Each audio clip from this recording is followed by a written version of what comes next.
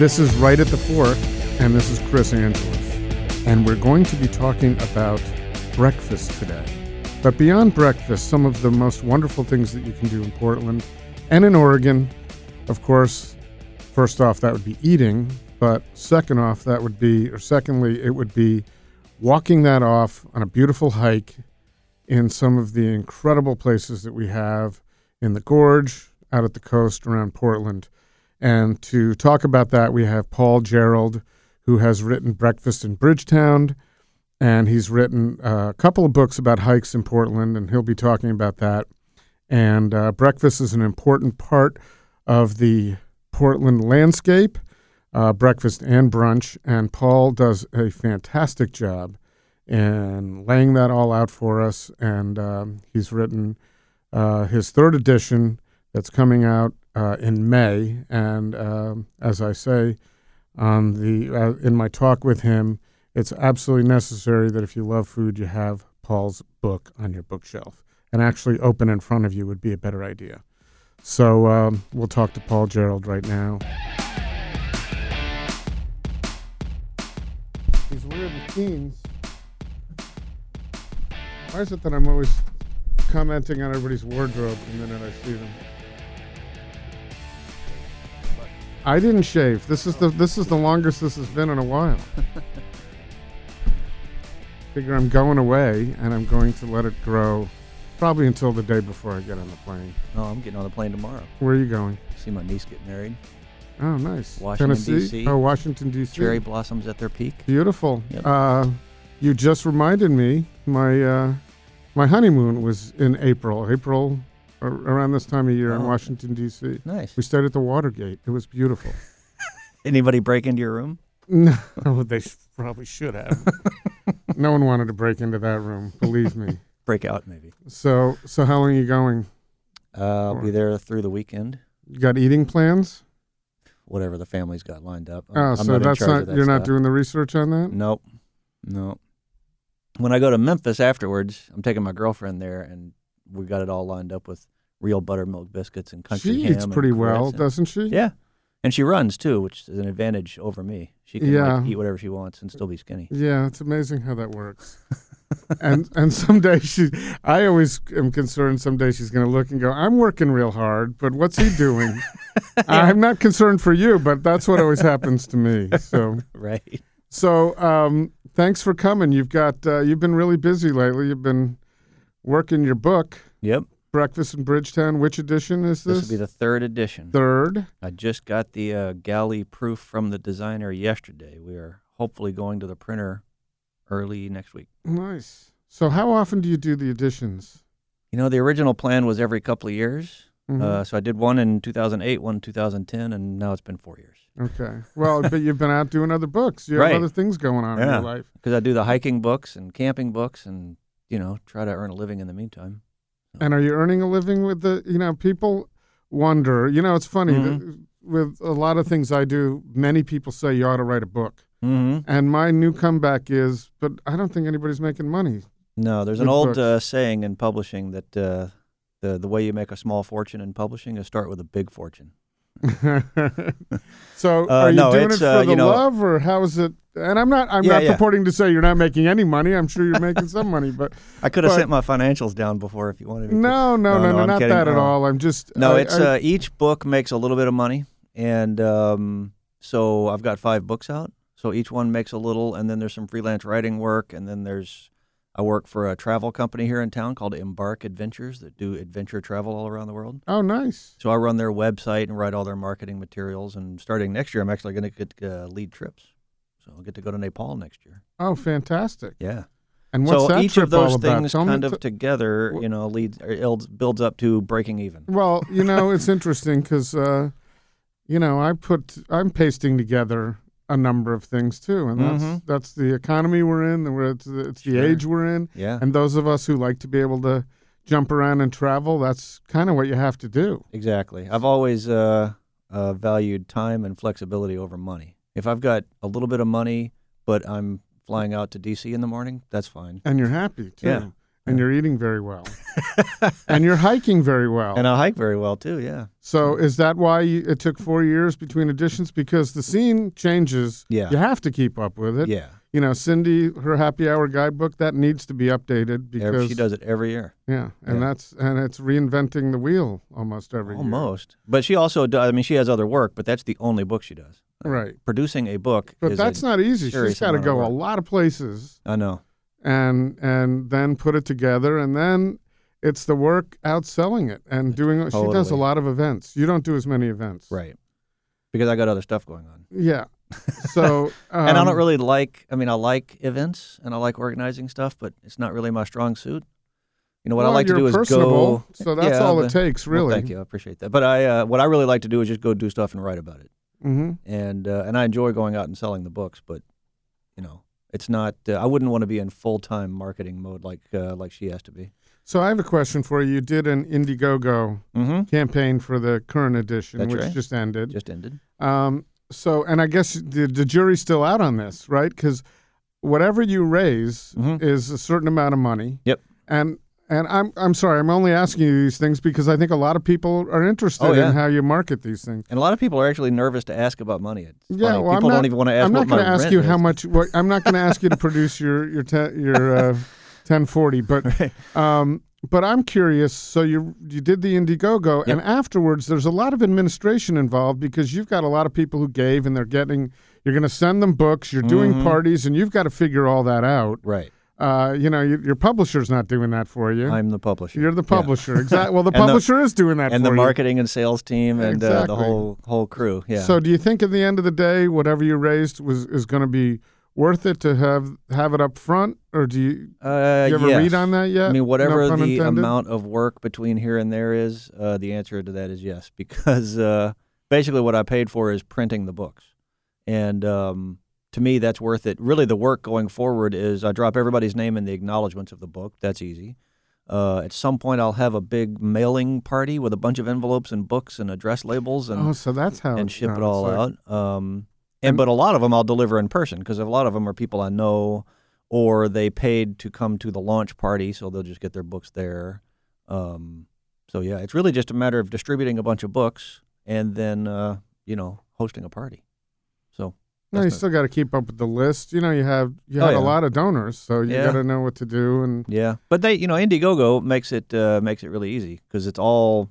They track everything on the back end, and you export a spreadsheet, and it's literally got the addresses and everything in there. And I just so get why'd all you that decide Indiegogo versus Kickstarter? Is that because you get the funding even if you don't hit your goal? Or? Yeah, that's one reason. Either one of them keeps 4%, and on Kickstarter you got to meet your goal to get anything. On So why would Indiegogo, anybody do Kickstarter versus Indiegogo? better known, I think, is the main thing. That's it. I assume. Because I know someone who had a restaurant who started with Kickstarter. Mhm. That didn't work. She moved everybody over to Indiegogo. Oh, well, Which I- another reason that may be the case, in my case, the real clincher was on Indiegogo, you can give away third-party goods, like in my case, gift certificates Right. to restaurants. And you can give away other people's books, in my case. Kickstarter, you can't do that.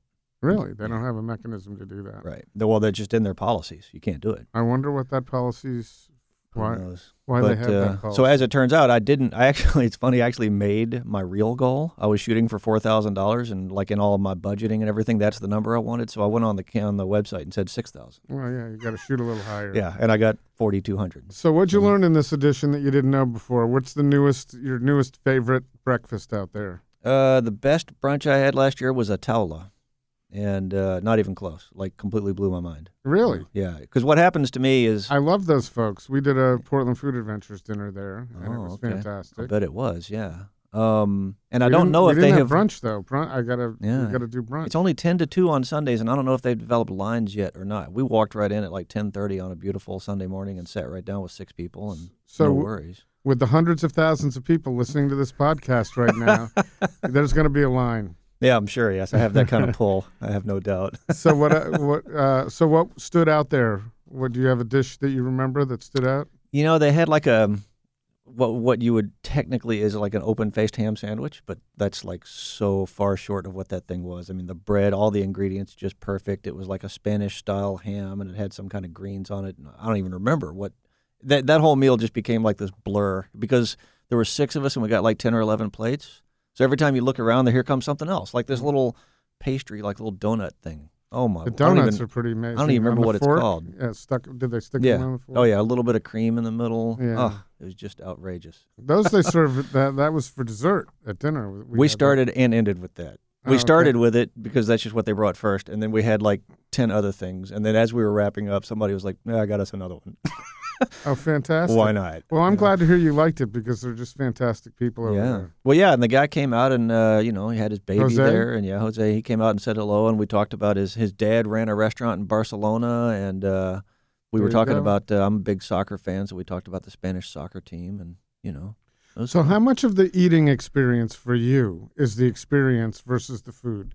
Because for me, it's the people I'm with can make or break.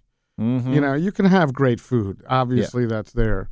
But I think it's, for me, the social experience I have at a restaurant is very important. Me too. Yeah, I'd say 70% of it. And that's most of what I write about. So, but are you doing a lot of this research by yourself? Because at some point you have to say, I got to get out, and you can't, you don't always have people to go with. Right. Ideally, what I do is I go to each place twice.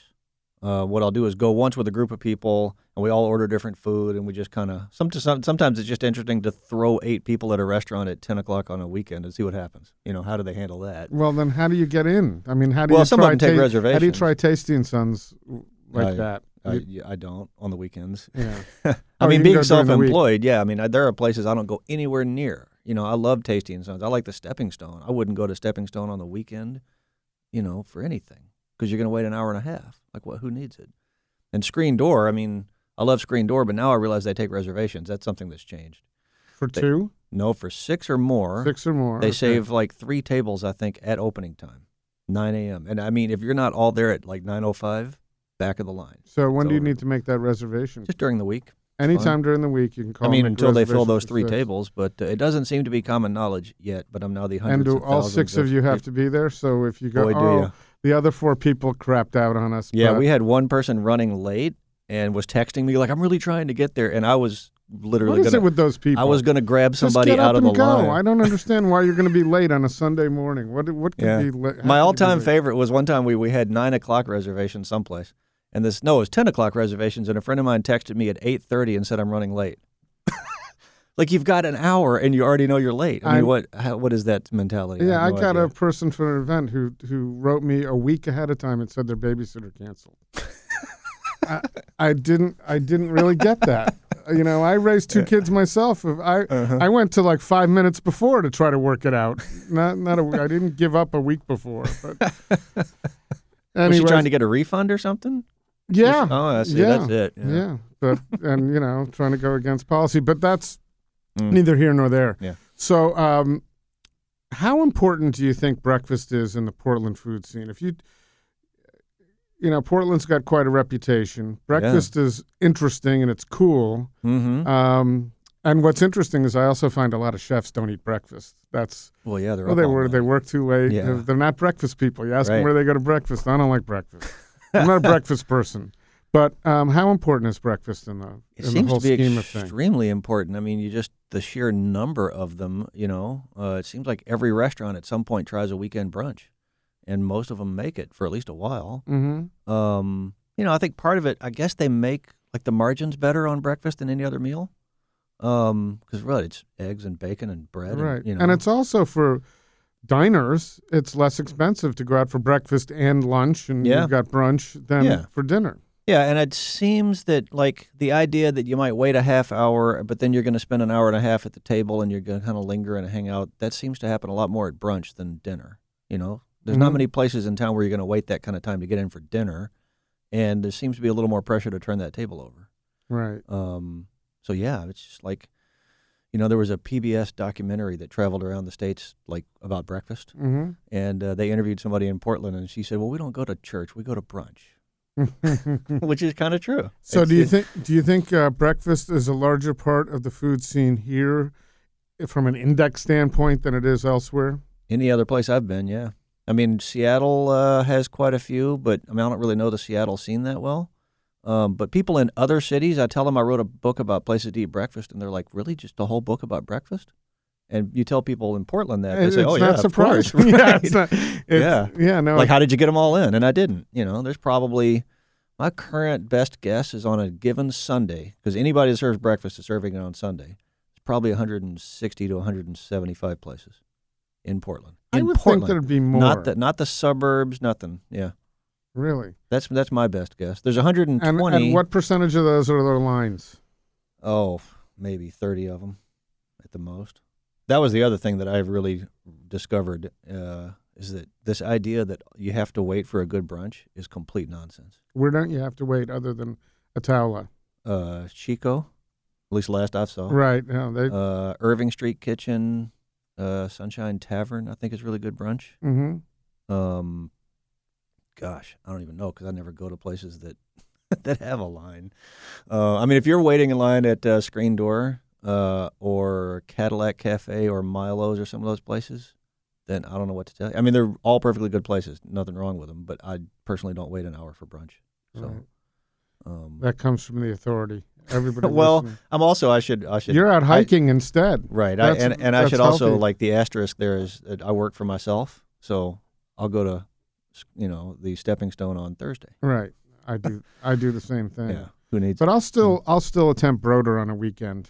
Sure. You just need to get there early enough. Right. And you can wait next door, and it's beautiful, and coffee and all that. Yeah. Stuff. That's the other thing is very few places get a line before like 9:30 or 10. There's a few, like Simpatica, Screen Door. I mean, they open and they're full. Right. But yeah, it's. So what's your? I have to ask this, Oh, sure. and you don't have to answer it because it's hard.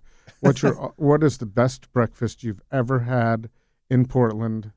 One experience that you remember that was hands down the one that they would do the movie if they did the movie. That it should start there. Wow, I hadn't thought about it. Usually people just ask, what's my favorite, which is equally impossible. That's impossible. But actually, you know what? I was just listening to one of your previous shows about Acadia. Mm-hmm. They used to do brunch. Mm-hmm. And that was one of the best brunches I ever had. They had a Bananas Foster French toast that just should be illegal. Adam, if you're listening. I know. I wish you had call in. I was listening to that. I was like, I want to call in and say, dude, bring back the brunch. Well, he probably has thought about it. He must have specific reasons for not doing it. Well, maybe he just wants a day off. I don't know. Yeah. But Acadia was there. What else? Golly, I'm kind of drawing a blank. I had one last September. Oh yeah, at Tasty and Sons. Oh sure, that was pretty amazing. Yeah, I'd say the first time I went in there, because I used to have a podcast and had John Gorham on, mm-hmm. and so that was like a little brush with fame because I show up with 6 or 7 people and John comes out and greets me and gives us a couple of free plates and everybody was like, "Look at Paul." Yeah, no, and that was the first time I'd had the potatoes bravas and the other stuff. I don't even remember. I'm trying to remember because the impetus for Portland Food Adventures came when I was at Tasty and Sons, and I was talking to John. The original idea that I was going to do was do some kind of travel programming for people, and I wanted the seats at the counter at Tasty and Sons. So I went in, was talking to John about that, and I just happened to ask him, "Where are your favorite places for breakfast?" And he reeled off, and I only remember 2 of them now. I wish I would have written them down, and I think I went to more than one, but one was Fuller's. Oh, sure. Yeah. Which I'd never heard of. Right. So, because I was fairly new in Portland. And the other one was the Little Red Bike Cafe, which, of course, they're not around any longer. Yeah. But I had such an incredible little breakfast there. It was so cute, and they were so nice to me. They actually came out. I was eating with a friend of mine, and they came out and said they didn't know who I was. I didn't know anything. And they just came out and said, someone ordered this and they left. Would you like this? And I'm looking at these perfectly sliced avocados placed on the plate and strawberries and an omelet. And at that moment, I just was in love with the Portland food scene. That was the moment. That was your time. Yeah, that Little Red Bike Cafe. So Evan and Allie, I'm sorry they left Portland, but they're back and forth. I follow them on Facebook. Okay, all right. But I remember feeling that way about Simpatica the first time I went there and had brunch. That it was just like, what a cool town this is. I guess How long had you been here then? Well, I mean, I've been here since '96, so whenever they opened is probably when as soon as I started doing brunch. And what I remember having was a an apple, like a waffle with apple compote and some cream on I the think I little had side that of their too. bacon. Not the one you had. It wasn't leftover, but it was. Right. It was. Was that you? Yeah. I looked around and my waffle Thanks for was leaving gone. some of that. Appreciate Wasn't it. done with it. All right, so let's get a little healthier. Let's talk about. I want to talk about a cup. This is a podcast about food, but Yes. you're the guy. Where are your favorite hikes? You got a book. It's like asking about your favorite breakfast, but Sure. I'll ask this specifically. Okay. An easy hike that someone can just take and not be huffing and puffing after breakfast, perhaps. Okay. And in the area that's just beautiful, pretty, and an hour or two long. If in the area includes the gorge, and if Yep. we're talking about this time That's of where my year- brain was when Sure, I said that. yep. So. Because right now what happens is around here is that the spring starts out in the eastern gorge with green grass and wildflowers and sunshine, and it moves this way. Mm-hmm. So right now, like the area around Hood River, there's a hike called Catherine Creek, Okay. which is not too hard at all, and there's like over 100 different species of wildflowers that bloom there in the next month, say early April to mid to late May. Mm-hmm. Right across the river from there, a place called Tom McCall Nature Preserve. Mm-hmm. Also super easy. There's an easy hike and then kind of a moderate hike up a little hill. But there's these little foot-tall sunflowers called balsam root that bloom out there, and lupin and all these other things. Those are good ones. I'll tell you another one of my favorite combos as far as breakfast and then the hike. Yeah, that's what I want to know. Is to go to Camp 18 Right. out on Highway I love 26, right? I've turned a few people onto that, and I Sure. wasn't turned onto it. I drove by it probably 90 times before I stopped there. Right, because I used to think it was a logging museum. Yeah, no, which it is. I but didn't it know, also, or I just thought it was a tourist trap. it is But that it's too. actually, yes. and the food is not too bad. I just No. had a grilled cheese there last week. Yeah. That was actually no. My son had the grilled cheese with Mm. avocado, and I had a steak sandwich. But their Oh. breakfast they serve the Marionberry Marionberry with the. It's Yeah. really good. Oh yeah. So we're So, out there. and I then want to out know there- that because I'm Saddle passing Mountain. there. Saddle Mountain State Park. Saddle Mountain State Park. Yeah, it's a slightly tougher hike, but it's this old volcano that actually erupted underwater. So it's like all these dome-shaped rock up on the top of the mountain, and there's very few trees up there. So once you get up there, it's all these meadows with all these flowers everywhere, and you can see from the ocean to the Cascades. You can see Astoria. You can see 4 or 5 volcanoes on a clear day. I'm doing it. Yeah. What you might want to do is go really early to Saddle Mountain and then go to Camp 18. Okay. How long a hike is that? 6 miles round trip. Okay. So another one, just since we're kind of out on the road now, the Huckleberry Inn in Government Camp. Ever been there? No. It's right there in the middle of Government Camp. Been there for a long time, and they got, like, if you can imagine a use for a huckleberry, they've got it. Pancakes, ice cream, tea, bonbons, facial cream, doesn't matter. I mean, they got.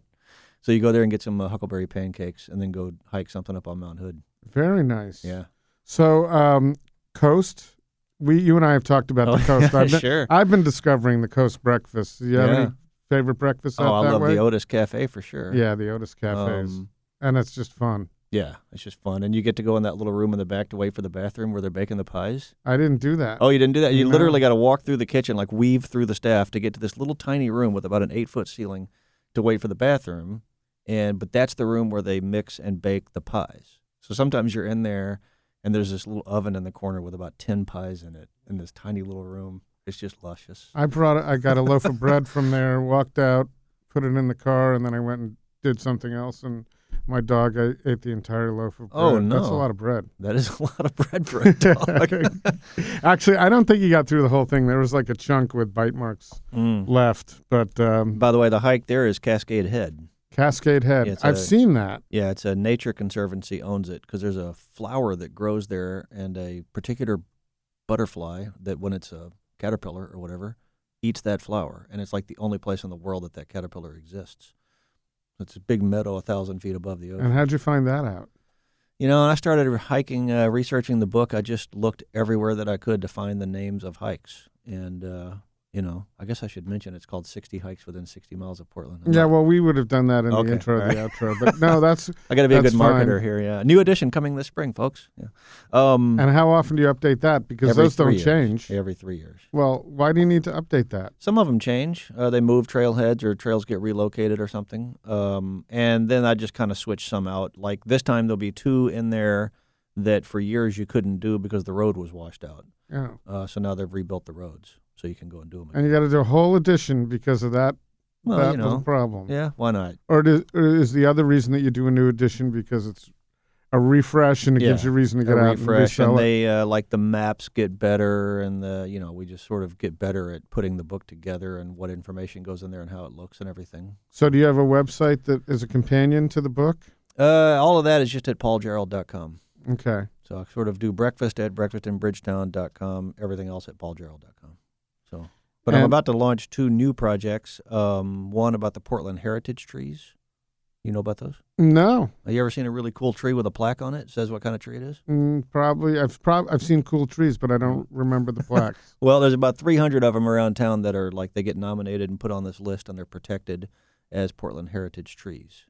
So I'm going to do a guidebook about those, working with a photographer named Steve Terrell. And so are you going to do research on each tree? You're going to do I've been going to the city. Ancestry on them? And whatever they've got. There's Department of Urban Forestry. I've been hanging out in their office once a week and pouring through the filing cabinet and getting all kinds of stories. I mean, like one of them was a gift from President Nixon that the head of the local development commission went and got an award and came back with a little Japanese pagoda tree in a flower pot and went home and stuck it in their yard. Do you think he had anything to do with that? Do you think he actually picked it out, or they just stuck his name on the gift? I think that there is a famous Japanese pagoda at the White House, and it was his favorite tree, and so he's like, let's give people pagoda trees. Okay. I don't know. So he didn't specifically choose the person in Portland then? Oh, no. It was like everybody, like all the local people. There's she wasn't the only person, But anyway, it's her President Nixon tree. Wow, you have it. You really have it. I'm envious. You have it going on. You got hiking, breakfast, and now trees. Yep. And then the other one is English soccer.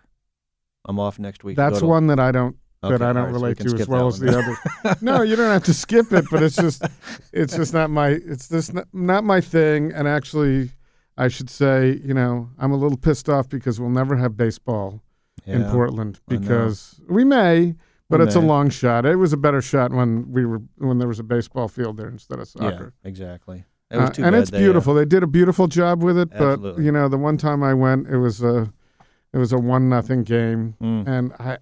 You mean a Timbers 1-0? Yeah, Timbers 1-0 game. Yeah, it was actually 0-1.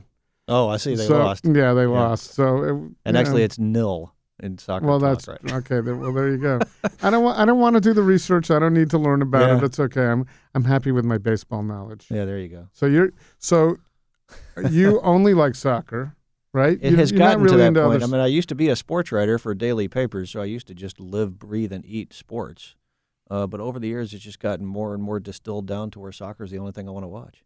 There's no commercial breaks. They go out and they play for 45 minutes, and they take a 15-minute break, play for 45 more minutes, and then you go home. And you just went to Europe and did a little I'm going soccer back. Over there. Yeah, I'll be back there next week after my niece's wedding. Fantastic. Going to be in London for 8 days and see 7 games. Wow. It's insane. I did back in 2002 and 2003. And I wrote some nice little pieces on it. I did almost every Major League Baseball park over 2 seasons with my sons. Okay. And that's how we landed in Portland. Okay. Not that we came to see baseball here, but we went from Oakland up to Seattle. Yeah. And this was a stop, and I fell in love with this place. Yeah. So I came here see the Grateful Dead. Is that how you got here? It was one of the first times I passed through, yeah. Wow. They played in Eugene. So you're a Deadhead. Sure I am, yeah. I don't have the patience. It's soccer and the Dead. I don't have the patience for that. It's just too long. It just goes on and on and on and on. Yeah, in both of them, you go through long stretches where nothing happens. Yeah, so what is it about that? That doesn't happen at breakfast unless there's when bad service. It's because when it does happen, it's pure magic. That's why. Well, that's true. There's... And there's lots of intoxicants involved in both of them as well. That's the key. I think there's something that I'm not seeing, and maybe it's that. the intoxicants. Yeah, that's certainly part of it. Although that certainly was in my repertoire back in the Grateful Dead days in the 70s. Mine too. So I didn't miss out on that, but it still didn't do anything for me. I can't stand the jams. Too much jamming. Yeah, I can dig that. No, you can't. I can dig that you don't dig it. I never thought that everybody should be into it. I wasn't one of those deadheads. No, I don't a lot of my good friends were deadheads. Yeah. I guess I grew up in Memphis. I was the only deadhead within like 500 miles as far as I knew. So. Wow. Memphis is a beautiful city, some great barbecue there. Absolutely. So you're a barbecue fan. Where do you like barbecue here? Podna's Pit, obviously. Yeah. And what was the place? Maybe it's still there. That's like in the parking lot of the New Seasons at 33rd and Killingsworth. I can't remember the Cannons. Oh, maybe? that guy. No. Are they still Seasons. There? No, I don't know. I don't know. I used to live in that neighborhood. No, I don't get up there much anymore. But no, if I want barbecue, I go to Podna's. Have you tried Reverend's yet, the new one? No, and there's a food cart, too, out in the Foster pod. Carts on Foster, where the egg yolk is. Egg carton, sorry. Egg carton. There's a little breakfast cart out there, like 50-something in Foster. And there's a barbecue joint in there, too. What are your favorite breakfast carts? I like the brunch box if I feel like just tormenting my body for a little while. Have you been to that place? You're in good shape. You don't look like a guy. I look like the guy who's been doing the breakfast book. Blues City Biscuits, really good. They're actually, the person that started that is from Memphis. Okay. And so, it's biscuits and gravy and grits and country ham and that kind of stuff. Are they in your book? Did you do carts in your fact, book? for this edition, for the last edition, I had Brett Burmeister write it. Okay. For this edition, I did it myself, and there's like 16 of them. Oh, nice. So 16 carts, and how many restaurants are in there? Well, it was 119 until yesterday when Sub Rosa announced that they were closing, so now I'm down to 118. That's a tradition, actually. So don't you have one that got knocked out earlier that you can just pop in now? To get it back up to 119? I probably should, but the designer would kill me at that point. Right. Because the book's all laid out. The space is there. You just add. Yeah, we got to figure. But then all the pages have to change. And I don't know what we're going to do. Never heard of Sub Rosa. Oh, is it 26th Maybe that's and the reason Clinton? they're closing. Yeah, right. Yeah, I used to write about like when Basta's, Basta's, the Italian place on 21st, they used to do an awesome brunch. And I had them in the book, and I was like, this place is fantastic.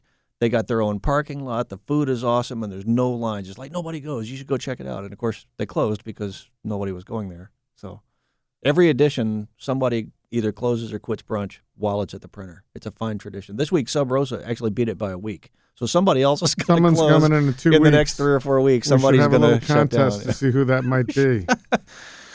I actually have a couple in mind, but I probably shouldn't say that. Some places that seem like they're on their last leg, They're in the book. One of them this time is not, because the staff was like, I don't think we're going to be here next week. I don't know what's going on with the landlord, blah, blah, blah. So I took them out, and then they got it worked out and stayed open. So I won't ask you to name the place, but can you tell us of your worst service experience? Worst service experience? Yeah. I can tell you the worst food. I'll even name that place. Let's hear it. Because they're not even in the book. Okay. Where's the worst? And was this a place that you went on other people's recommendation? It was just a place that I knew about, so I went to check out breakfast at O'Connor's in Multnomah Village.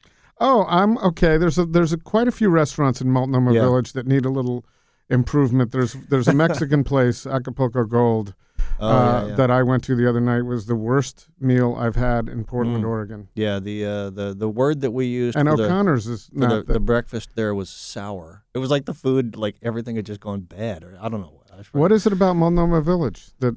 Oh, I don't know. I mean, I think Marco's is okay. Have you been? And I always love to say this: Otto and Anita's. No.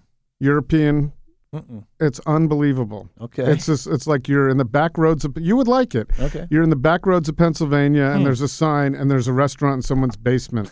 Nice. And they're friendly, and the food is fantastic. You can look at the reviews; they're all close to 5 stars, but no one knows about it. It's this little sleeper spot. All right. In Multnomah Village. I just went for dinner this week to the Gallo Nero, the new Italian place down in 9th and Everett.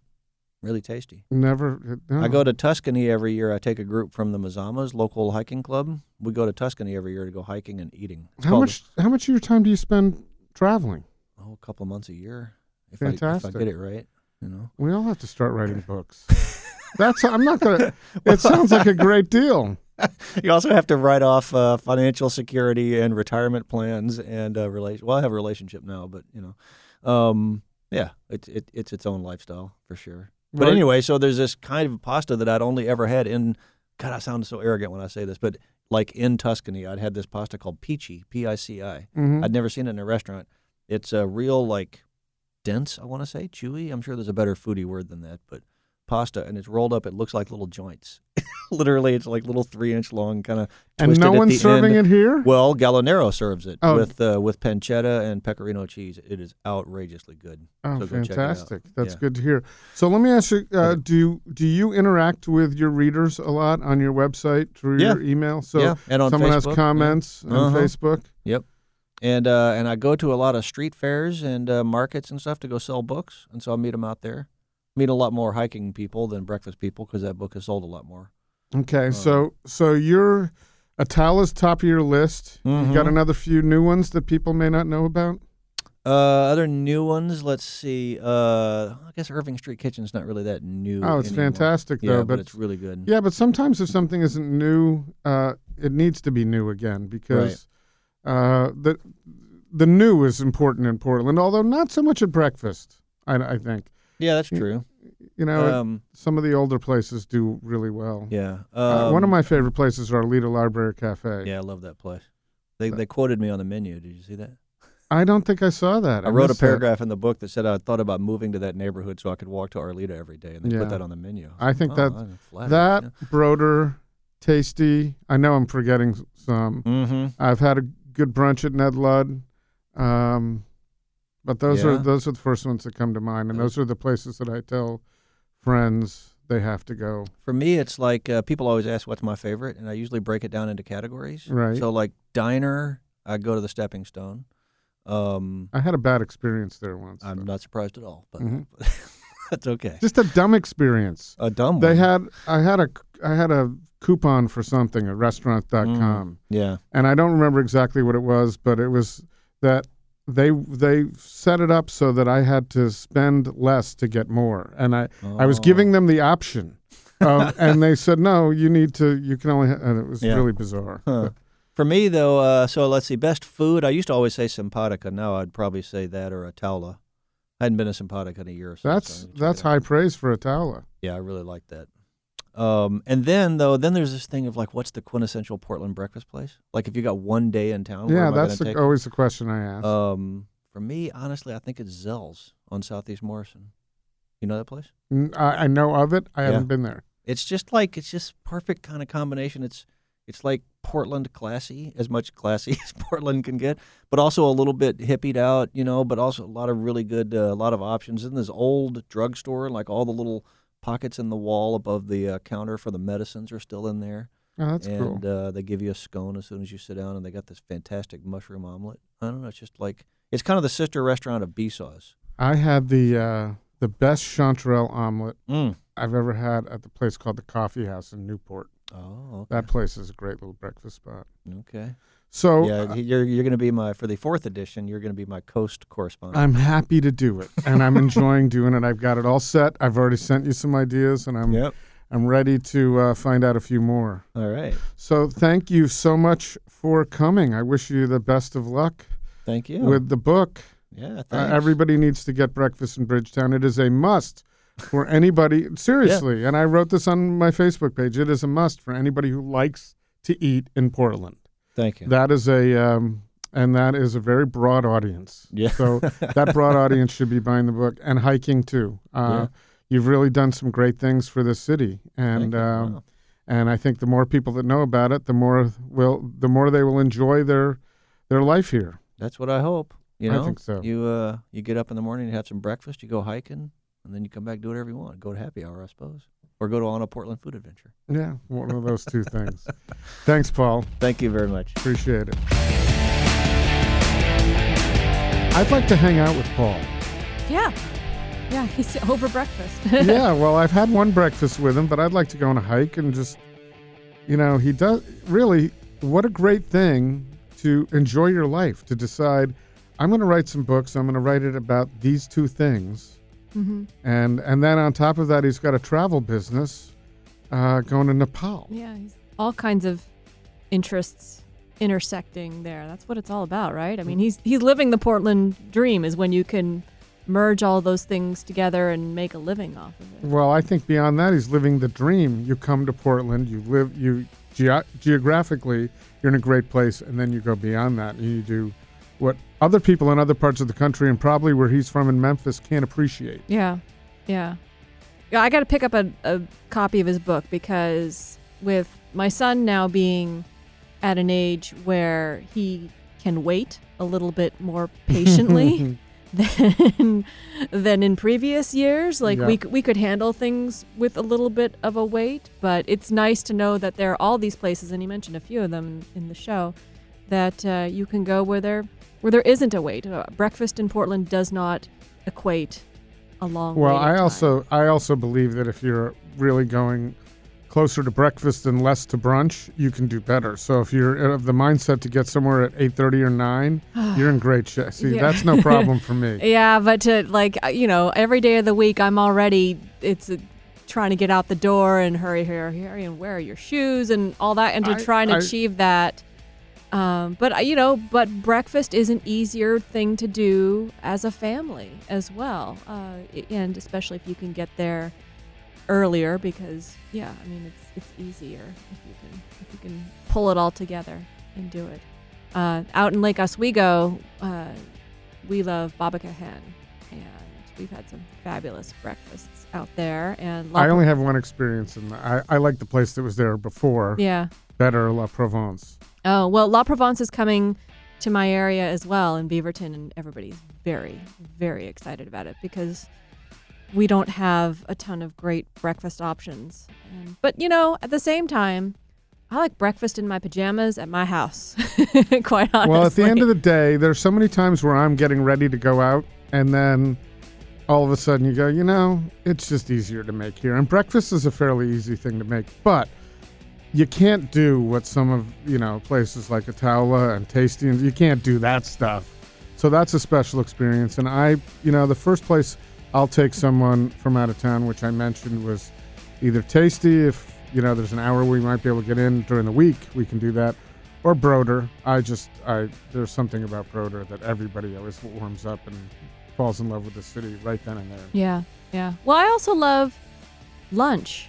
And if a place serves breakfast all day or really later into the day, like getting into lunch hours, I find that if you go, 11:30, noon, even 1 o'clock, some places are still serving brunch. That's a nice option as well, because then you can kind of plan your day around it, and you don't have to struggle to get out the door at a certain time. And then you can go walk around at any one of the neighborhoods that a lot of these places are. Well, I was going to say, when you're there at 11:30, I'm already doing my hike.